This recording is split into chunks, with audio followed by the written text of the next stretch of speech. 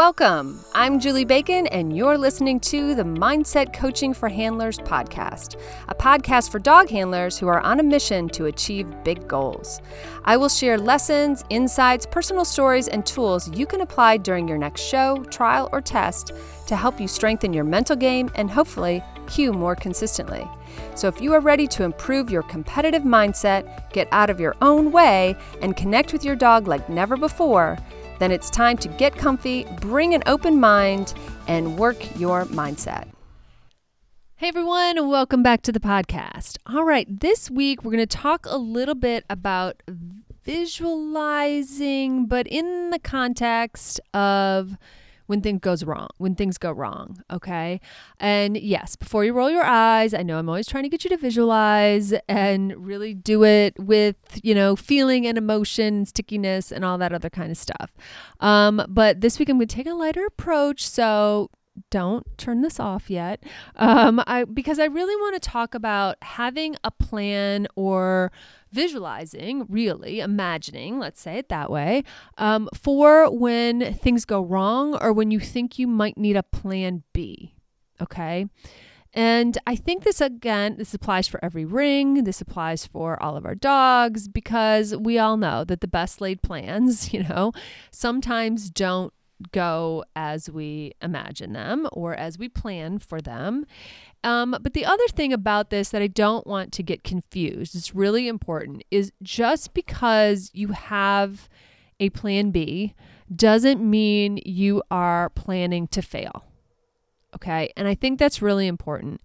And one of the ways that we keep that from happening, okay, is we make sure that we have spent ample time focused on all the ways you want it to work, all the ways you want it to go down, the visualization and the rehearsing, the mentally rehearsing the ideal situation, okay?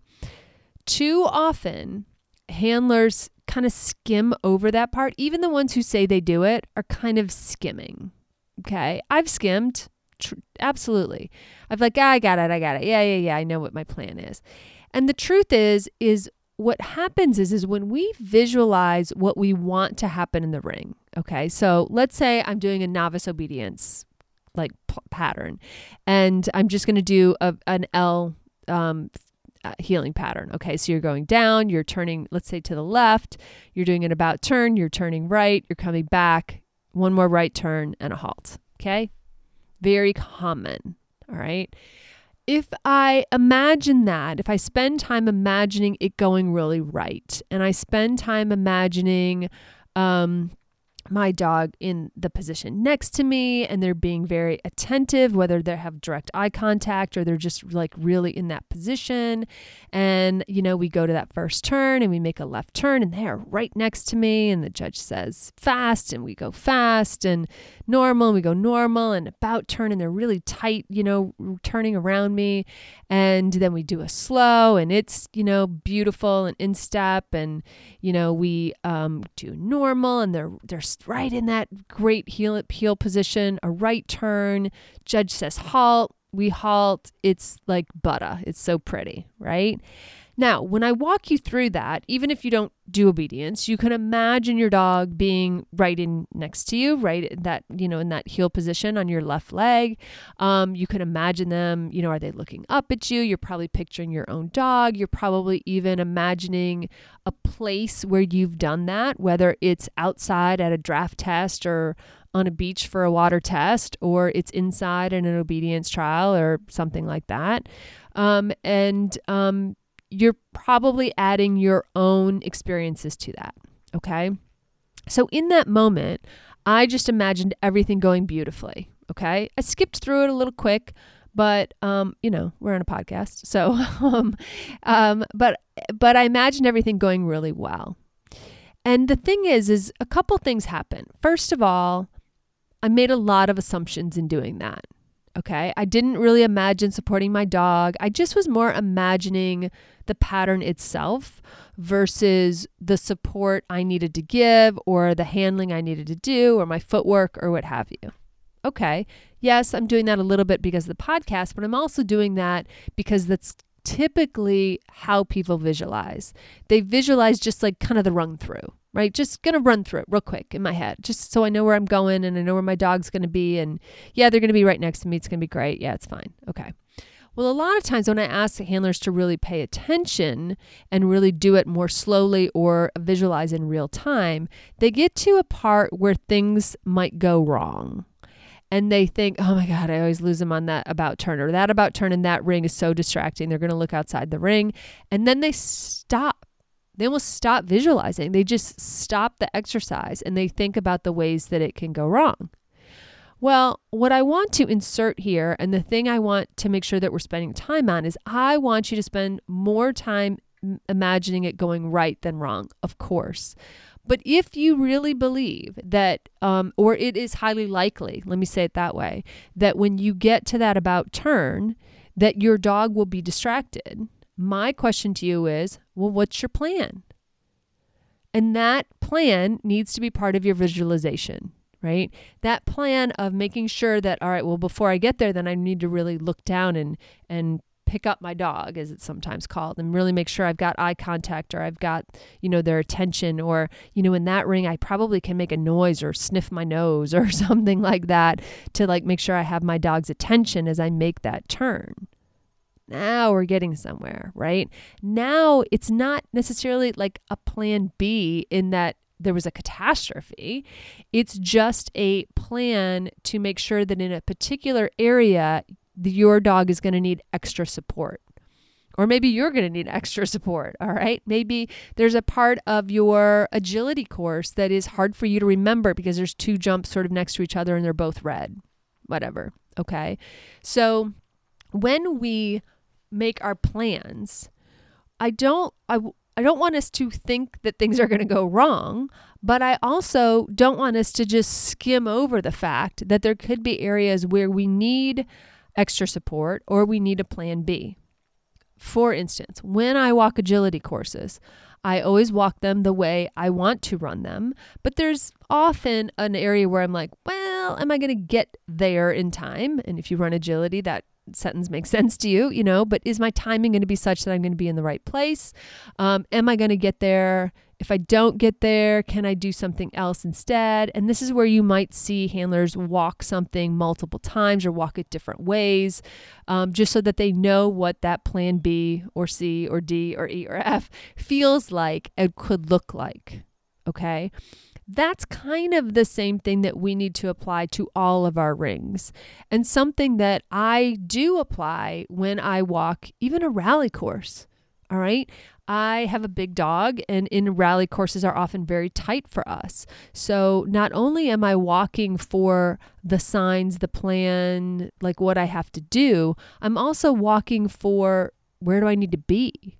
Like if I stop right at the sign, that's going to put me in an awkward place for the next sign, for instance, right? If I watch an obedience run through, or the judge does the walkthrough or something, or I watch a handler in front of me, I think about, well, what about my dog? What's my plan? Okay. If that's not going to work for me, like it's that, the way that Border Collie just did that is not going to work for my Bernese Mountain Dog. What am I going to do differently? All right. And sometimes it's like, yeah, that's not going to happen for me at all. Right. Running agility, we get used to this, right? We get used to watching other dogs for information, but also knowing that our dogs run differently, right? Or we have to make a different plan. But I also see a lot that people who do a lot of different events don't necessarily carry those habits over from ring to ring. Recently, one of my clients who does run agility, who also does draft, who also does obedience and other things, was kind of having trouble coming up with kind of a plan B in the draft ring. And it was a reminder to me that the skill that she had in agility, she was sort of compartmentalizing over in agility and not really thinking about how that skill of having a plan B needed to happen. And so in that way, then we also need to rehearse or plan for, well, multiple things could happen here at X, for instance. So my plan is for it to go with plan A, and it's going to be beautiful, and this is what's going to happen. But if B happens at X marks the spot here, then this is what I'm going to do. Or if my dog makes a mistake, then this is what I'm going to do. And I think that having those plan Bs, or in case of emergency plans, or, in case the wheels fall off plans, are really empowering. All right. And really can give us confidence and work to build our confidence as handlers. All right. It's not just sticking our head in the sand and imagining everything's going to be perfect. It's also being realistic about what could happen in the ring and being prepared. Because I think that when we're not prepared for, let's call them alternate outcomes, okay? When we're not prepared for those alternate outcomes, sometimes we get caught flat-footed, we get surprised, we sort of just stand there and stare at our dogs, we can't believe something's happening, we don't recover the way that we would like to recover, or that we would have recovered had we thought that this was a possibility. Now, I've definitely come out of the ring and said out loud, I never even thought of that as a possibility. Okay, so that's going to happen. You're not going to be able to see all the possibilities, right? But I think when we do start to think about what are the different things that could happen here, there, and everywhere, and we start to plan for things or start to train for those outcomes, we get a little faster on our feet, we get a little faster in our thinking, we get a little better in our response, we're able to react with plan B just like right away. It becomes, it's handy, right? Because it's a tool that we've practiced.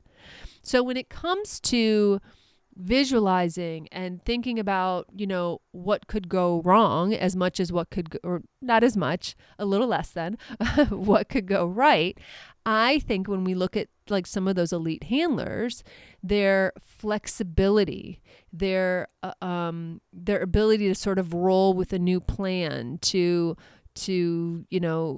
just kind of respond to what's happening in the ring, makes them better, more successful, more resilient handlers than just planning for one way, one outcome, one plan, and then not being able to react, right? Which is where a lot of us are as handlers, right? The difference is, elite handlers have a lot more miles usually on them. They've been in a lot more rings. They've done it a lot more times. They have more recovery strategies, or they've just seen it. They've had more things happen to them. And so in their little memory banks are these other tricks and responses that they can pull out if something alternate, let's say, happens. Okay. But I do think it is worthwhile, bringing into your plans the likelihood of you being able to achieve it, whatever your plan is, your dog and where they are in that today, where you are, mentally today as you walk into that ring, and thinking and kind of incorporating all of those aspects when you walk into the ring. All right. I think that's all really, really important. Okay. So as you're making your plan, then, think about, I guess if I was going to make you do a formula, I'd be like, think about, run through it 5 times perfectly, but then have, make sure that you have some alternate plans for when things don't go perfectly. Another version of this, which happens in every ring, but you see it a lot in agility, is that, let's say a dog has a bar down somewhere, and so you've automatically NQ'd, because at any level, you cannot have a bar. And then what the handler does is then they try something hard that they wouldn't normally do in competition, right? And I love this way of thinking. And I have often thought of that myself, because you get to a point in the course and you're like, okay, well, we NQ'd. So like, what am I going to do differently? I'm going to go for the harder turn. I'm going to go for the harder side change. I'm going to go for the reverse spin, or the Japanese, or, all these other things that we don't try because we're going for the cue. But when the cue's off the table, what is it that we can try? And I think that you could do the same thing in the other rings too.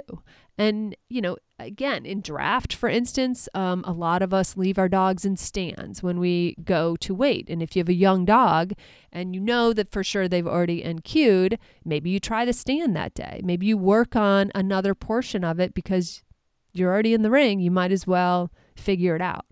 Well, if you haven't thought about that before you got there, you might not think of that alternative, right? You might not think of it in agility to try the harder turn, or you might not think of it in draft to, do the training option, or, another move in rally where you're going to cue them with only a hand signal instead of a hand and a voice, or you're going to talk to them less or something like that, right? You're going to have to use your imagination and apply to your ring as you see fit. And so I want to encourage you, when you are making your plan, to make a few plans and consider other options. It is not to entertain failure, okay? And I want to, again, make that distinction. It's not to entertain failure. It is to make you a more responsive and resilient handler. And that is a mental skill, okay? That is a mindset, performance skill. It definitely belongs in our conversations in this bucket of, mindset performance, because again, the elite handlers are able to, quote, think on their feet. And of course they make it look so effortless. All right. But it's not effortless. It is years of practice, lots of experience, and having alternate plans in case this happens or that happens, or it just doesn't work the way they are thinking it will work. All right.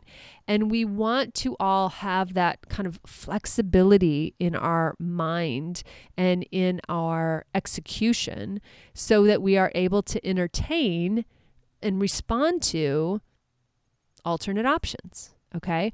And again, once we think about it as just alternate options and alternate ways that this could unfold, it's also a lot less emotional and a lot less stressful when something doesn't go as planned. It also says that, especially if something happens in the ring that is an immediate failure, like a knocked bar or something, you also have a plan of how to make the most out of your run, or how to make the most out of your run investing in your future runs for next time, right? Because we're always, even in the best runs or the worst runs or whatever, we're setting a framework, or we're having an experience that will color the next time we walk into the ring, whether it's just us or whether it's that dog and us. So we want to make sure that we're always working toward the future, right? So think that through also. So this is your podcast to have you really start to push yourself, especially if you're not doing this already, but to really start pushing yourself and think of some alternate plans. And the other way to do this exercise is to just, play the what if game. Maybe you've already run for the day and now you want to look at the course and be like, well, what are 3 other ways I could have handled that? Or what would I do in obedience if I started to lose my dog's attention? Or what's another way that I could have executed that or handled that? And again, it doesn't have to be from a negative. It can be from this really positive, proactive feedback. Maybe even you're looking at video and you're like, oh, I know I could have done this. I could have done that.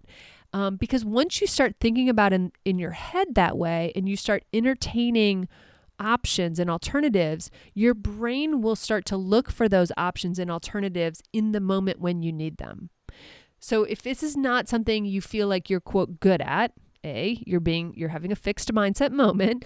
You can develop the skill. But yeah, start working on it. Start working at entertaining options, entertaining other ways to execute something that may be a little out of your comfort zone, whether you do it in the ring or whether you do it as homework or whether you do it after the fact. A lot of people, they're like, I don't feel comfortable about doing that this weekend. I'm going to do the comfortable thing this weekend. Great. Well, then when you're done, what would have been the uncomfortable thing? What would have been the growth thing to do? Okay. Or what would have been the training thing to do? How can you be investing in your future in your next run or in the run after that? Okay. All right. So that is your challenge, I guess, this week is really to start thinking and planning for options and visualizing that and really, it's a really kind of a mental agility thing, not agility, the dog sport, but agility in like how you think, and really getting good at understanding different options and being prepared for those possibilities. And the more you're prepared, the more comfortable you'll be that if something happens, you won't freak, right? There's that momentary panic in your head that it might just be immediate, like, oh, that didn't go right. Here's what I'm going to do. Instead of like, oh, that didn't go right. Now it's all over, right? Now the wheels are off kind of a thing. Okay. So again, that's your challenge for the weekend. Really think about some alternatives. Even if you run the course perfectly and it's beautiful, how could you have run it differently? What could you have done differently? What do you want to learn? What do you want to push yourself? Always be pushing, always be giving yourself alternatives and options and other ways to handle something. Okay. Well, no matter what you're doing this weekend, I hope you have a fantastic week with your dog, and I'll talk to you next time. Thanks so much for listening to the Mindset Coaching for Handlers podcast with me, Julie Bacon. I am so grateful for your precious time. I would love it if you found me on Instagram or Facebook @TheQCoach and let me know how it's going. I also offer a monthly membership that's perfect for ongoing support of your awesome goals. Check out theqcoach.com for details or just stop by and check out the blog and other free content. And finally, be sure to share, subscribe, and leave a review as it helps us podcasters tremendously. Plus, I know I get my best podcast recommendations from friends. Thanks and have a great week with your dogs.